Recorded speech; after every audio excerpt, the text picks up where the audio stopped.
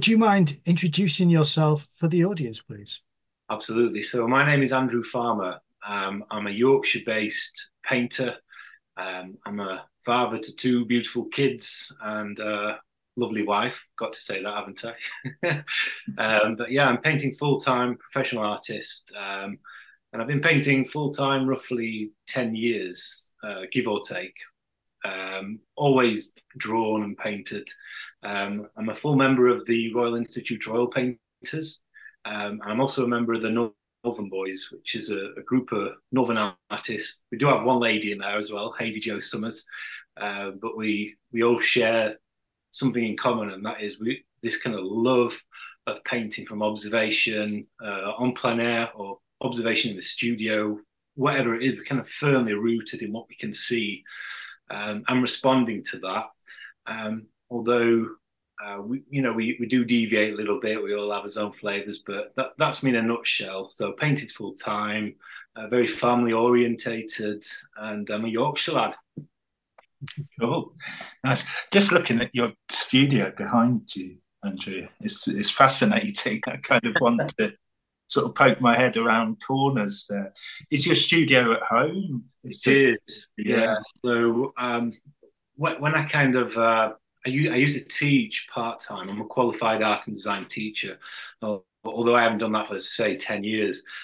But when I was teaching, I was kind of painting just as much alongside the teaching, and outgrew this tiny space in the garden that I had. It's a 1930s outbuilding. It was anyway, and I just kept on saying to my missus, I really need a bigger space, and just dropping the idea that I need a bigger space. And eventually she just kind of challenged me, said, well, get on with it then. And I was like, really? So I did. I knocked the front off, took the roof off, I dug footings for a new one, learned to bricklay on YouTube, looked at all the planning stuff. I went down the permitted build route, so it's all kind of within the law and all of that jazz. But it's amazing having this place on the garden, and especially as someone who's family orientated, it means I can dip in and out of life as I need to into work, around school run, that kind of thing. So it works fantastic.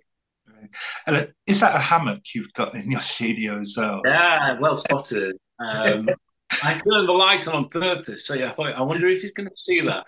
Yeah. I've always wanted one, and being an artist, we're all quirky, aren't we? And Yeah. how lovely it would be to have intense kind of periods of work and then rest in a hammock. So at Christmas, I just thought I'll get one, and it's up on the beam, so it's well supported. Fantastic. So you have your little sort of siestas, or when the painting's Exactly. a bit too much, you can Yeah. retire to. It's brand new, so I've not used it very much, but we'll get on to kind of what I'm doing later in the studio and things like that. Yeah.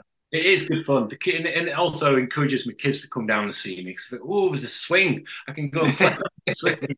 So they're loving it. Great.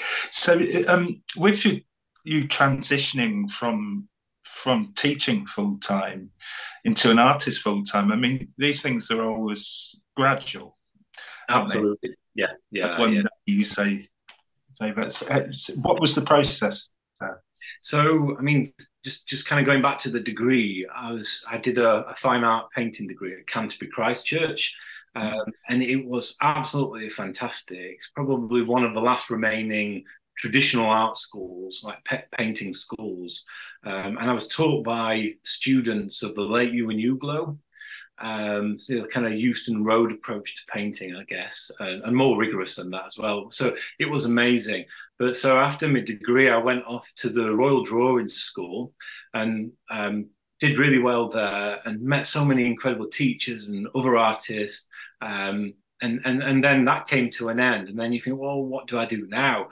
I need money to live, but I also want to paint. And so I felt very passionate about coming back to the north and giving something back to the local community, a kind of similar area to where I grew up, really.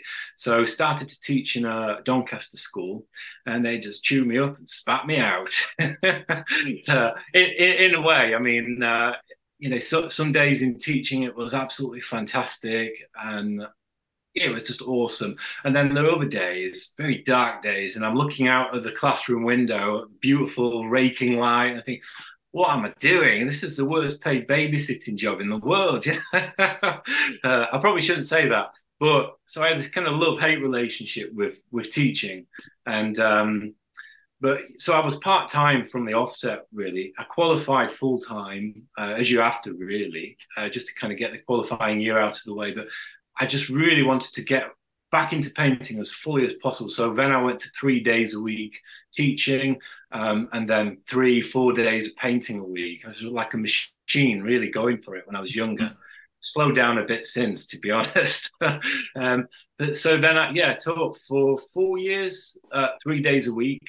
And then there came a point, I won't kind of go into too much detail, but there came a bit of a crunch, really, with my personal health and, well-being, stuff like that. And the thing that really makes me happy is being with family or painting. And your wife just said, you're selling steadily alongside your teaching. Maybe you need to take a risk, take a chance now. And so I stepped out in faith and never looked back. Been painting full time since, really. Do you find that that kind of restriction in the way of you teaching and, like you say, staring out of the window, it kind of fuels a hunger to? Yeah. Did you? So you found that? Yeah, but I think there's a different kind. It's a different kind of hunger to when you can paint 6 days a week if you want to. It's almost like painting. Because I don't know, it's quite a different feeling. But yeah, I'd agree with that, absolutely. Yeah. Yeah, it is an interesting thing. I mean, I worked many different jobs over the years, and I would have that staring out the windows moment. And it really did fuel in me that kind of that hunger that when I got to the easel, all of this. Now, part of the problem with that my momentum of getting to the easel often meant that I didn't paint so well, so then sort of transitioning slowly into more professional painting. It's a different mindset because you've got to structure that I would say the structure almost comes naturally when you're working part-time alongside painting, because you do have this hunger to. There's a kind of a real urgency about it. But sometimes I'd find myself back then kind of painting for the sake of it, just to get the hours in. And I'm not saying that's a bad thing, but that versus now where I could paint 6 days a week if I wanted to, like realistically, I kind of taken my foot off the gas a little bit, and I'm painting. Obviously I'm racking up the hours, but the time's a lot more intentional.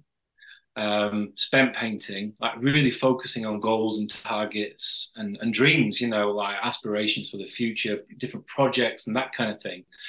But I'm equally now, as I said earlier, when I was younger, I was crazy. The drive I had, it was just bordering on insanity, really. Whereas now, as I'm getting older, like coming on in years and my kids are growing up, I'm realizing so much more the importance of downtime and work and the role they have together, and one feeds into the other. I'm just so glad that I've taken the time to realize this, to arrive at this idea that it's not all about work. And if it is, then it soon becomes very dry. And so I'm very conscious of that, being intentional with the time that I am painting versus just enjoying that beautiful opposite of life and family and friends, snooker, drinking homebrew, being in my, live music, all of this stuff, swinging in the hammock for half an hour. So I'm a lot more chilled out than I used to be in some ways. It's a balance, isn't it?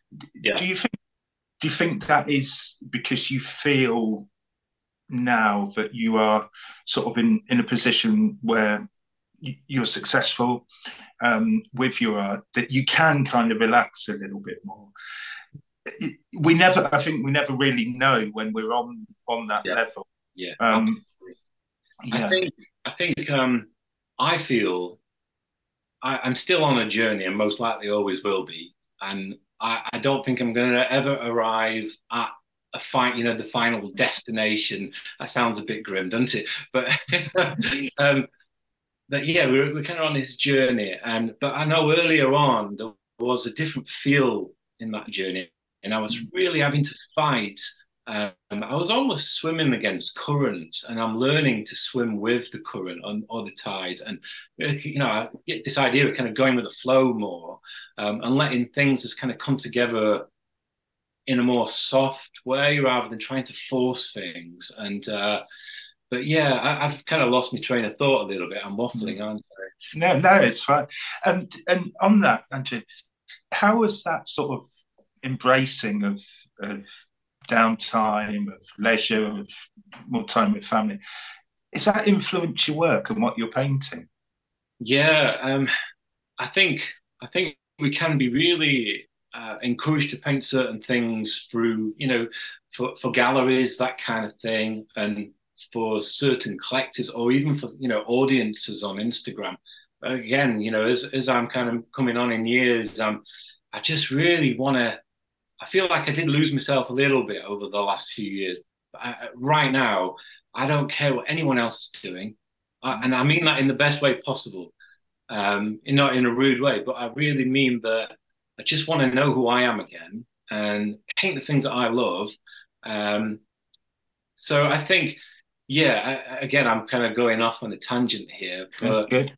I guess what I'm trying to say is that I'm realizing more and more who I am, and that ultimately has an impact on what I'm painting, where the inspiration comes from.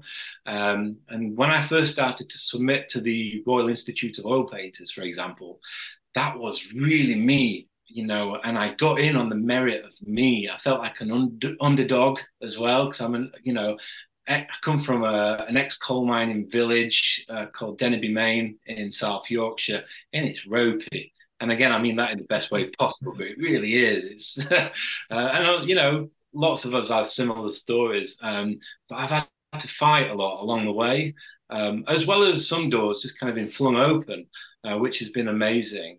Incredibly generous people and teachers. Yeah. Yeah. So you're painting now what you sort of tapping into what you were doing before, painting from the heart. Yeah, exactly. And I think I've tried not to paint to sell.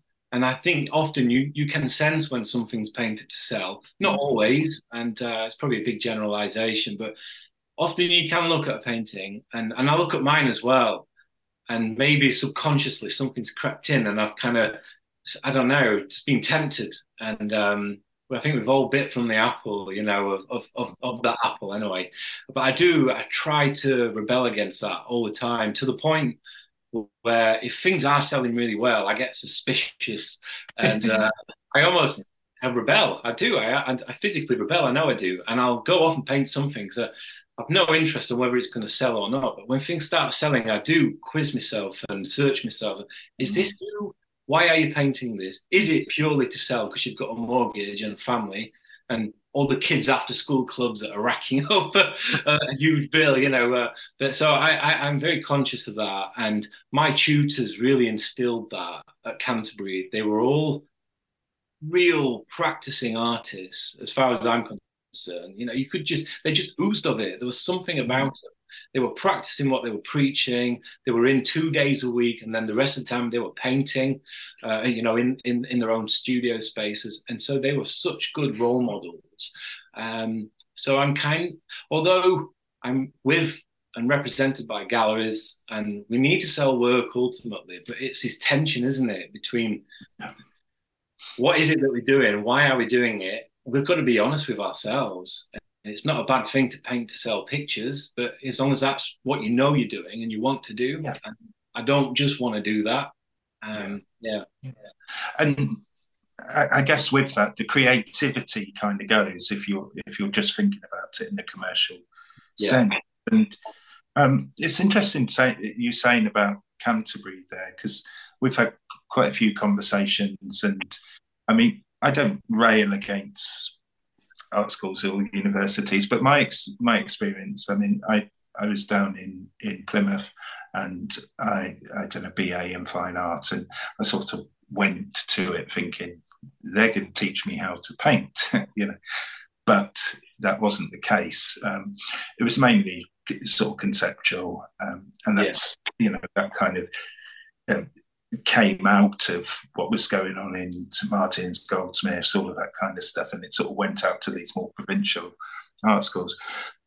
I was grateful and am now in the end, because I spent most of my time in the library just reading books on Turner and Constable and art magazines going back into the 60s and stuff. So I was able to access that, but I come away dissatisfied in the sense of I wasn't taught what I wanted to be taught.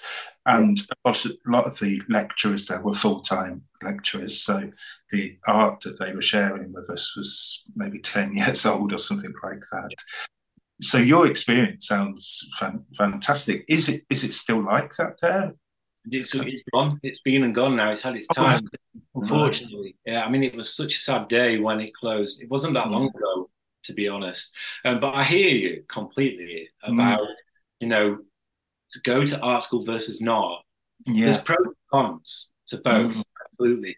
And there's no perfect art school either, I don't believe. So although mine sounds idyllic and wonderful, from the little bit that I've shared, heavily rooted in observation, but there was a real house style, and it was based on Ewan Uglow's approach, that highly rigorous, highly measured, observed, which is amazing. And some people will say, oh, it's sterile and cold.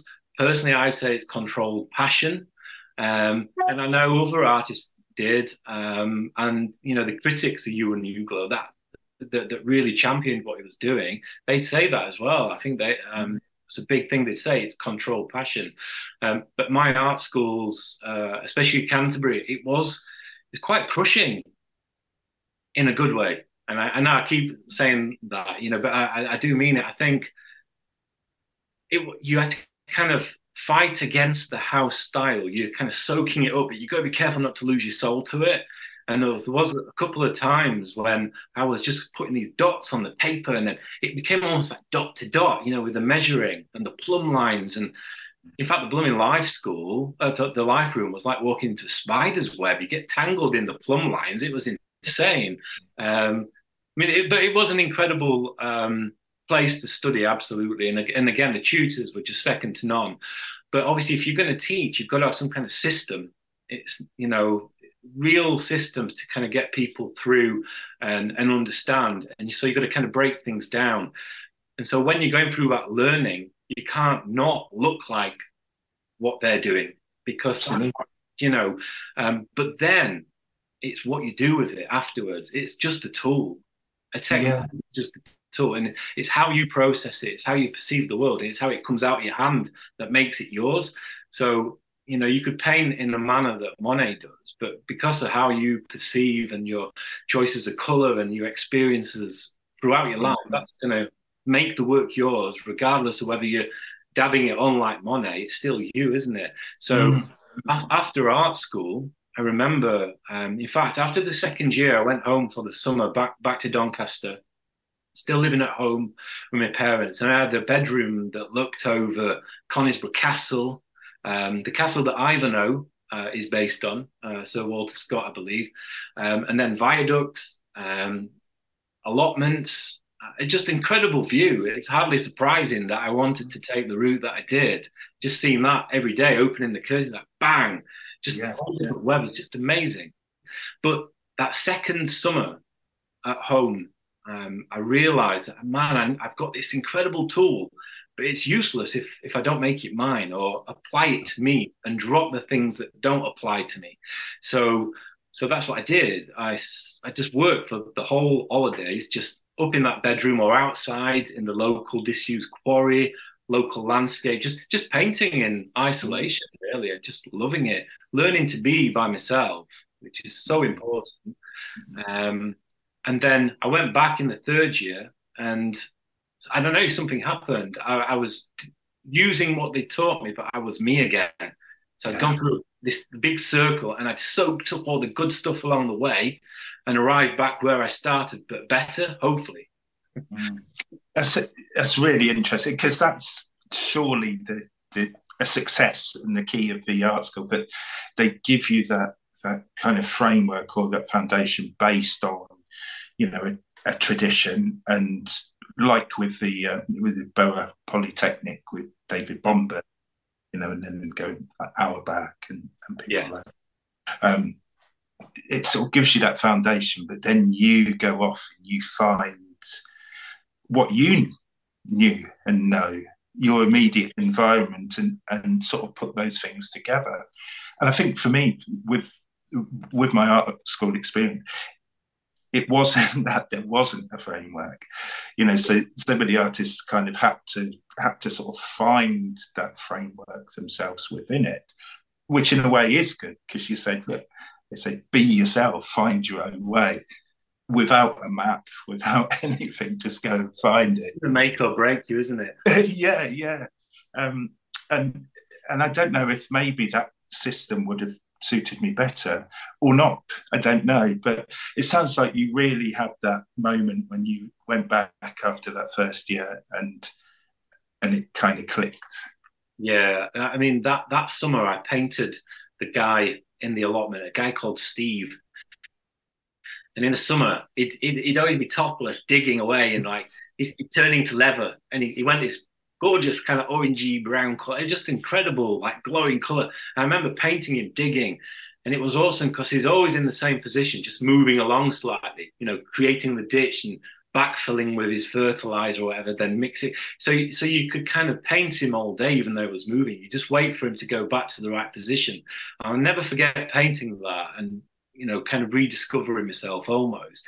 It was really juicy brush marks, quite thick in pastel paint. It was just like painting, really exciting.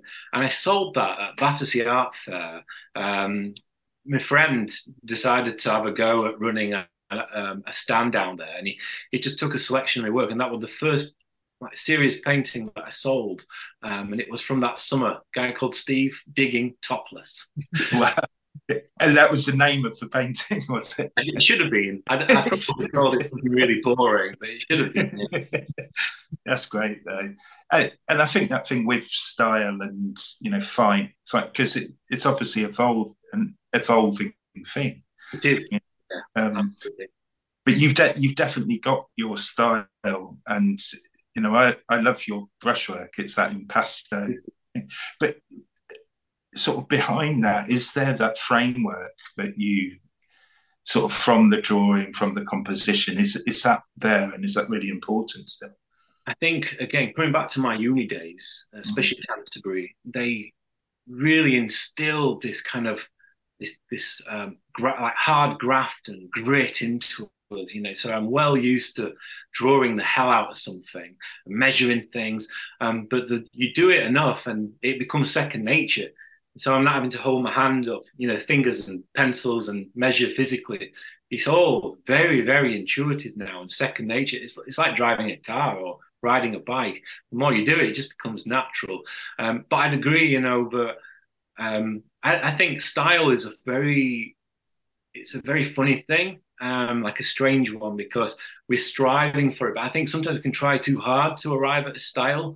And one thing I remember one of my tutors saying, John Long, he was an Irish artist teaching in Canterbury. He's passed away, sadly, just recently. Crying shame. He's just an incredible artist. Definitely look him up as well if you get a chance, John Long. But he said, I've actually lost my train of thought again. Style. Oh, yeah, style. So, this is me all over today. My head's all over the place. But he just said, don't worry about the style. Like, we've all got handwriting. Just paint the things that you're interested in and do it honestly with integrity. And the style will just take care of itself. So I think, currently, I'm actually trying to shake things up. I'm constantly breaking everything down and rebuilding. Like constantly, it seems like every week sometimes I'm trying to do something different. And this idea of getting suspicious when things are too easy or selling too much or too good, that kind of thing. I wish I had that problem all the time. I don't. I should add. I don't have that problem all the time. But I'm currently working on palette knife painting. But this idea of handwriting, regardless of the, whether I'm using brush, palette knife, or even fingers, there's still something of me in that, and I like to think that although my recent pieces of palette knife, you still recognize them as my work because it's so much more than a brush mark. It's just everything, isn't it? That's fascinating because I paint very much I paint the same subjects over and over pretty much. I grew up in the Fens, so the skies are massive.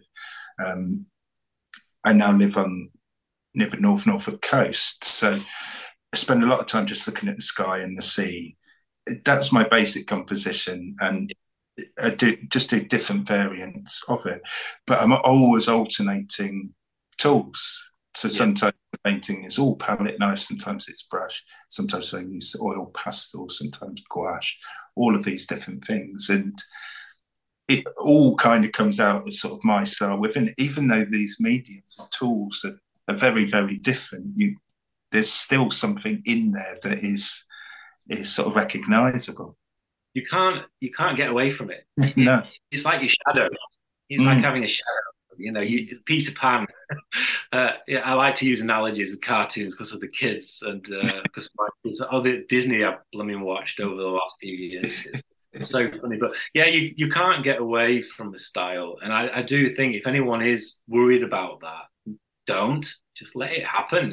As I say, John Long, the guy, just incredible. He just great advice. Just paint the things that you love with integrity, and the style it will just come. And it will keep evolving and keep, developing. That's really interesting. And like you say, it's that sort of words of encouragement because style is, I think, something that every artist aspires to. But it's a process. And the more you paint, the more likely that is going to happen. And it takes experimentation. And sometimes it takes doing things completely different. You think, well, this is not my style. Yeah. But the more you do that, it starts to sort of accumulate. Absolutely. I mean, you really kind of bringing loads of ideas to the surface that I could speak about. We've only got an hour, but this idea of kind of moving into something uncomfortable almost to shake you up. That's exactly what I'm doing now with the palette knife. Yes. And in the past, I've written poetry, I've done printmaking, I've done stone carving. But I'm very conscious and aware of painting is the thing. That's the main thing that I want to do. But everything else is kind of, I don't know, it nourishes that. And I understand that. And by the way, we can do a second episode at some point. I think we're going to have to, aren't we? And I'll let Simon ask a question in a minute. But I'll just say about that thing. Like breaking things up. So I teach online, but run workshops and classes as well. And often what I do, because I get that it's not so much creative block, but sometimes just frustrated or dead feeling what I'm doing. Now, normally I'll start with a horizontal line and sort of horizons everywhere around here. But to break it up, often what I'll do is just draw a diagonal or vertical diagonal line, and so I just go from there. So it's like completely sort of throws me off, but it's in that it's discomfort where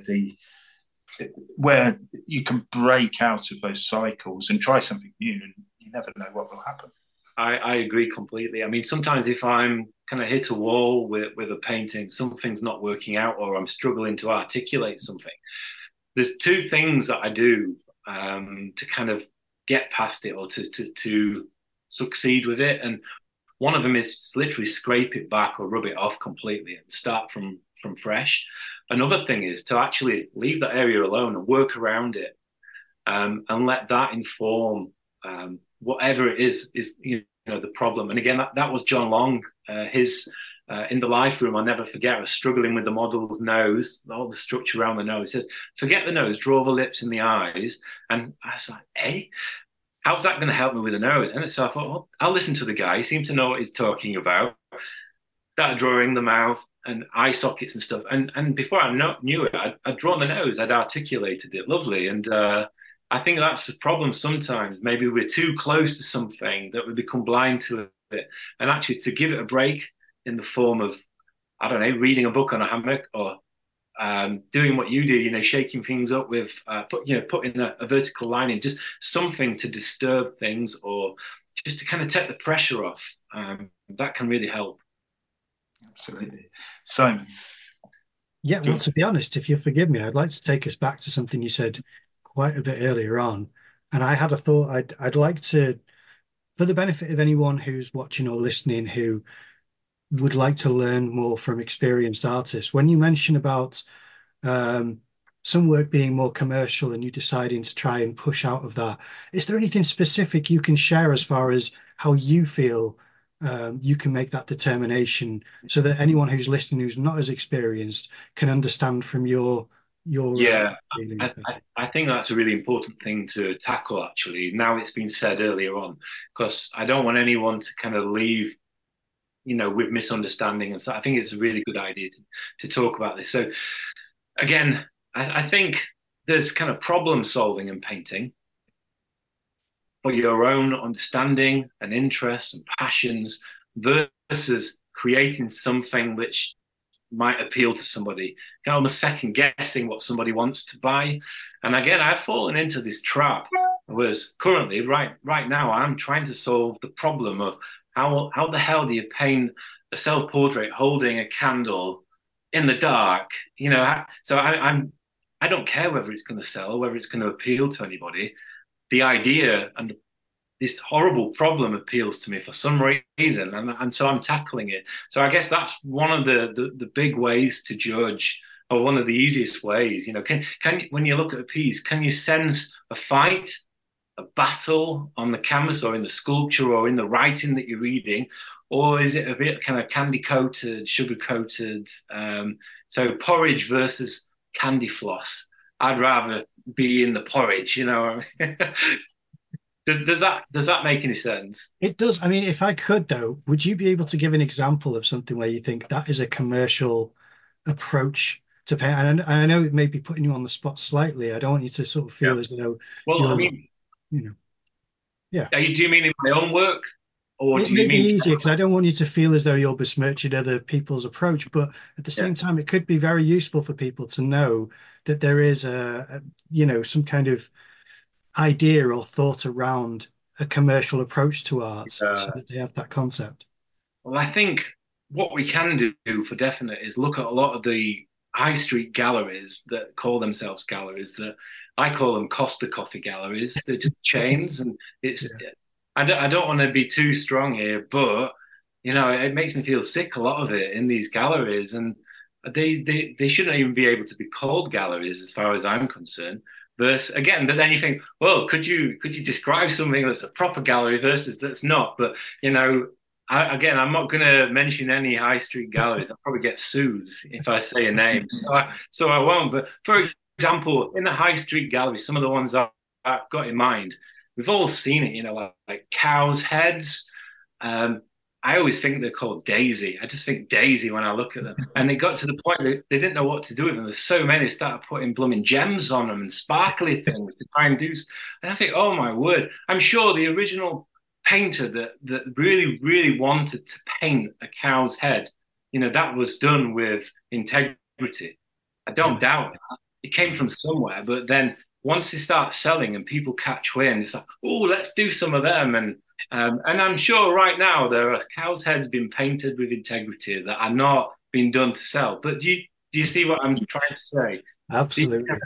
Costa Coffee galleries, I call them. Yeah. Just avoid them at all costs. Well, if I could, I was just wanted to say, because before we started recording, I shared about this exhibition space that I'm filling at the moment. Now, the theme of that exhibition is farming and agriculture. So I'm doing a lot of farmyard animals, but what was already up there was exactly what you're describing. And we took those down, and there was a conversation between me and this German artist that I'm collaborating with about, should we leave these up? They are farmyard animals. And I said, would you want anyone to confuse this with our work? And she said, no. And I said, me neither. So let's ask them to put it away. And when we did, the owner of the premises said that he'd rather keep our artwork up than put that artwork back up after we take ours down. That's when he proposed to keep the artwork up. And I think that's the difference that you're explaining. And I really appreciate the way that you can, because I mean, I didn't want to necessarily say, do you mean this? But that's exactly what I was thinking. Yeah. Again, I'm sorry if I'm coming across, I don't want to come across negative or too strong, but this podcast is about us. And obviously, I just want to be as honest as I can and give as much as I can in this hour. And if we go down these kind of topics, that's fine. It's natural conversation. So, yeah. And I think it's important with it. And I know the types of galleries. And I mean, you see this a lot now with the kind of the street art influence on things as well. I've seen these Penguin covers, the Penguin books, and I think it was I can't remember who originally done it, an American artist, Harlan Miller, I think, and it's sort of got the Penguin book cover and it says something ironic on the front of it. The amount of artists now producing these and sort of selling them in galleries, it's crazy. So you see this a lot in these Costa type galleries. And so I think you, Andrew, and I can see it, you're definitely much more in the sort of the grafter kind of camp of an artist, in that sort of romantic sense that, an artist really is not fundamentally producing things to sell. No.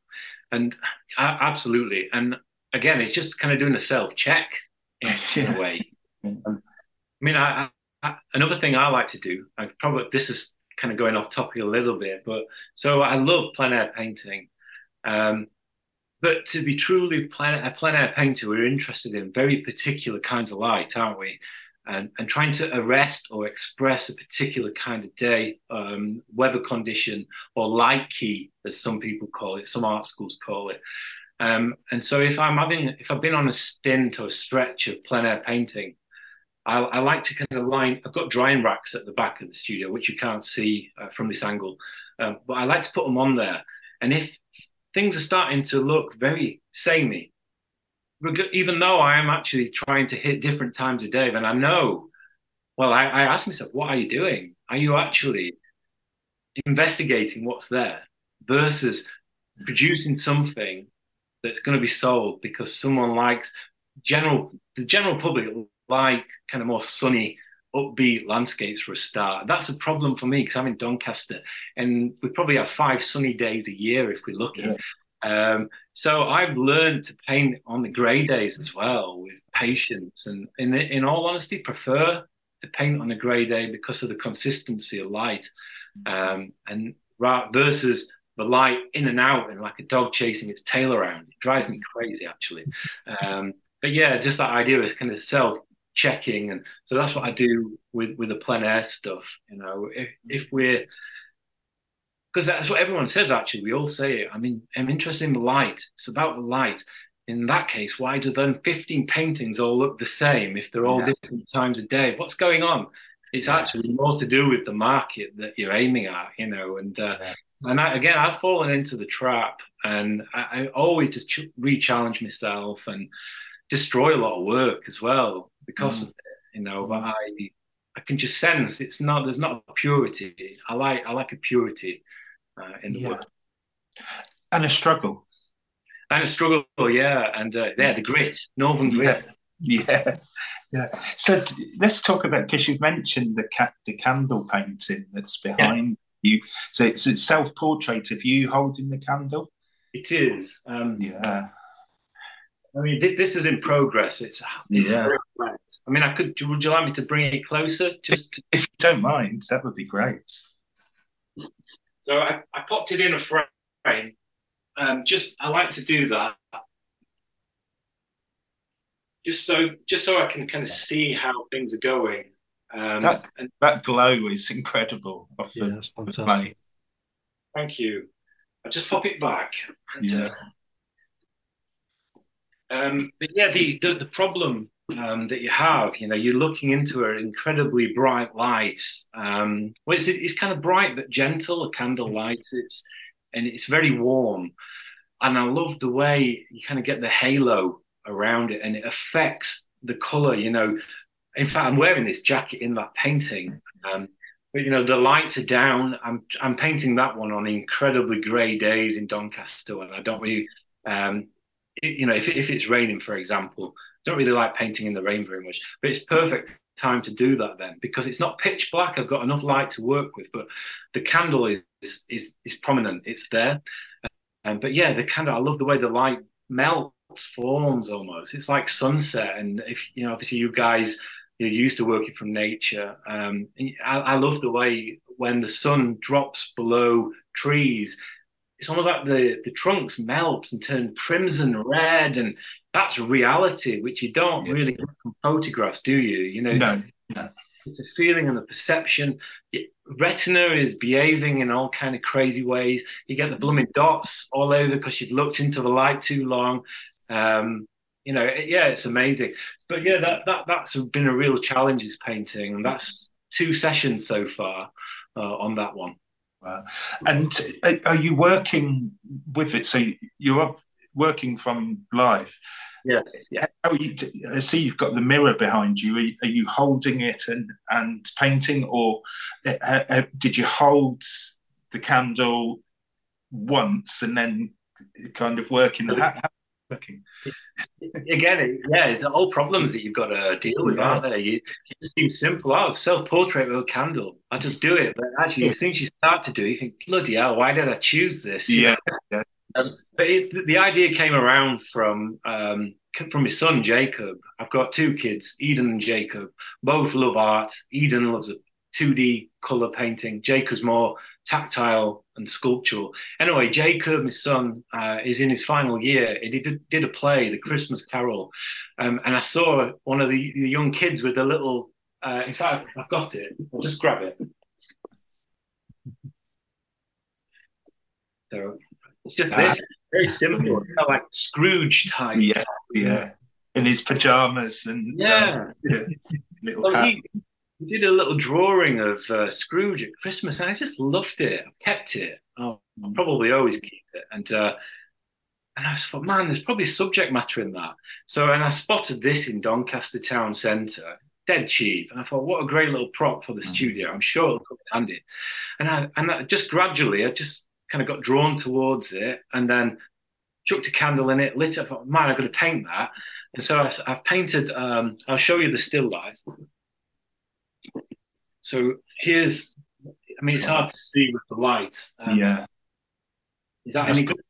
Yeah. Yeah. Put it close to a bit, that's it, yeah. Kind of the first study, really. And then I've done 4 or 5 of these. Nobody's seen these because I've not posted on Instagram since November. I'm just enjoying the solitude, to be honest. Good. Anyway, you're in the zone. Yeah, and if that's what you want to call it, I don't know if I truly am, but I'm doing my best, guys. I really am. And then obviously the little still life turned into the portraits. So it's all just very real to me. Everything that I'm painting it's natural, and it's just come out of life. It's come out of enjoying life and being with my kids and family and taking pride in my son in his play, and it's just amazing, really. It's like a big matrix of stuff, and it's feeding into your work, and that must be a lovely feeling where you're sort of subject matter, life, art, family, it's all sort of entwined in that way, and you're able to express it. Yeah, and in the past, I've worked too hard, and I think that's a danger. And I said this earlier, I really do mean this. I want to encourage people that are listening that think, man, I need to work more to get further faster. That's not necessarily the case, actually. And as I say, it's so important and beneficial to take the breaks, spend time with loved ones, and just let all of that goodness feed into the painting. But just to be intentional with the time that you have got to paint, you'll find actually you can work less but more intentionally and get somewhere much quicker, or improve faster. I really do believe that now. So you're present in, because I have it, and I'm getting better at it, but often, I'd go and do things that were not painting, and I'd just be thinking about painting. Yeah. And then often when I was painting, I was sort of my mind was elsewhere. But I found the more I go out and just walking in nature, whatever it is, and with friends or family, just being present more, then it helps me then be present in the art rather than it sort of spilling over into everything. It's incredibly hard these days, though, isn't it, to be focused? And I feel like we've all been kind of polluted. I'm getting quite heavy again, but we've been polluted by social media, and that's currently why I'm on a break from social media. Part of the reason, anyway, because it's easy to just kind of get lost in a sea of funny cat videos and all of that stuff. And at Christmas, I found myself just scrolling just like a zombie. I was like, what are you doing? I'm a creator. Should I be consuming this stuff? I should be creating. And I just thought, I'm going to take a break. And it's just so good.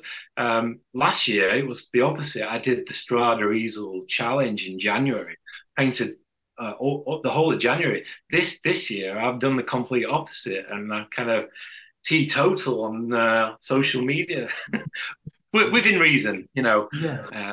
And that's quite difficult to do as a practicing artist nowadays, because it's part of it. I mean, I'm represented by galleries, but most of my work has sold online through my own sort of marketing and stuff, and you kind of get sort of trapped into this cycle with it of promotion, and that is something. I mean, you're doing such a great thing, stepping back, and I was just reflecting, am I even capable of doing that at this point? Hopefully I am, but it just seems so much part of everyday life. I think as humans, most of us have very addictive personalities, and social media and all of the different platforms, they're designed to take your attention and keep you, hold on to you. And I think we've got to be very careful, and everything has its good side. And absolutely, I agree. In my sales, most of my sales come through Instagram. Versus galleries, it's interesting the change, and I am represented by a small number of galleries now, which I hope to stick with because they are wonderful galleries. But it's just been very slow on the gallery front, extremely slow, to the point where it is. 5 years ago, I would have been more worried because I was in a different situation with mortgage and family and that kind of thing. So, I guess I would be very worried right now if I was me back then, if you know what I mean. But now I'm just thinking, well, if things are not selling fast, then what's the point in me pushing social media that much? Just focus on building. When times are hard, just focus on building, and that's what I'm doing. Good. I'm just gonna check. So we're coming towards the end of it. We're definitely going to have to have you back, because we go into talking about color palettes and all of that kind of stuff. Well, I was thinking this is kind of a natural segue into the gallery part, which I usually cover towards the end, don't I? So we could always ask these, the wrap-up questions as I kind of come to know them a little bit. And then in the second part, we could maybe get into your color palette and things like that, some of the tasty stuff that we do like to discuss. But if I could just expand upon what you said about the galleries, what galleries are you exhibiting? Where can people see your work? Yeah, so again, it's just a small number of galleries really that represent me now. I've dropped a few over the years. It's interesting as you develop and progress as an artist, you can start to say no to opportunities and gallery representation, because I think it's really important eventually to cap it and try to focus. So again, that's the reason for me to have just a small number of galleries. But I've got the Harrogate Gallery, Watermark, and as far as I'm concerned, it's a great gallery, and just so blessed to have them. Really, they've been so good to me, and we found a lot of wonderful collectors and kind of married the work and the collectors together over the last couple of years. I'm also represented by the Norton Way Gallery, Letchworth. And that's, again, just such a beautiful little gallery. It's a tiny space, but Colette, who runs it, she's an artist, a real artist. And she really picks everything that she loves to go into that gallery, not necessarily because she thinks it's going to sell. She has to believe in an artist and your vision. She's just, incredibly supportive. And I'm also represented by British Art Portfolio. But they are more of a kind of traveling gallery in terms of, in regards to kind of art fairs and that kind of thing, which is interesting because they've constantly got different clientele in different regions. So it's interesting to see how that plays out sometimes. Well, do they all have an online presence? Because I like to leave links in the description of the video so that people can find that. Yeah, Watermark and Norton Way more so. British Art Portfolio, they do have Instagram. All of my galleries do have websites as well, so you can view and purchase work online. But it's just a close knit group of galleries. As I said, I've left galleries in the past, not with hard feelings, just because I think I need to again be intentional about the work I'm producing and the volume of work, just be realistic and not put too much pressure on myself, because we can do that, can't we? Yeah, absolutely. Well, aside from the galleries, where should people go? I mean, do you have a website? And you said about Instagram. So what's all the different places you send people to for you personally? Instagram is this is ironic, really, because I'm not posting on there at the moment. I would say that's the best place to to see what I'm up to, but neither my Instagram or my website has my most recent work. So I'm kind of insights for your most recent conversation. Yeah. So everyone's had a private viewing of it, Yeah. Some of it anyway. But my website will be updated soon with new stuff. I have a newsletter that people can sign up to, and I like to kind of run offers, special offers through that. Just looking after people that have shown a real interest. I have a major exhibition coming up in Harrogate in June, and that's based around the Northumbrian coastline. All pretty much, I'd say 95% will be plein air painting. So I really got to roll my sleeves up and crack on with that as well. Oh, fantastic. Right. Yeah. Fantastic. Well, I mean, we've got tons more questions. I'm sure we could talk for another hour easily. So I look forward to your part 2. But just really, I mean, I'll be leaving links in the description of this video for all of the ways to find you and your work, your website, your Instagram, and the different galleries you've mentioned. And obviously, if there is any links for this upcoming exhibition, then I'll definitely put that in the description as well. I really appreciate that. It's very kind of you. Thank you. No, it's a pleasure, honestly. And it's been great talking to you. I really appreciate you coming on as a guest. Absolutely. Thanks, Andrew. And we'll see you in the next episode. Yeah, well, thanks so much for having me, guys. Thank you.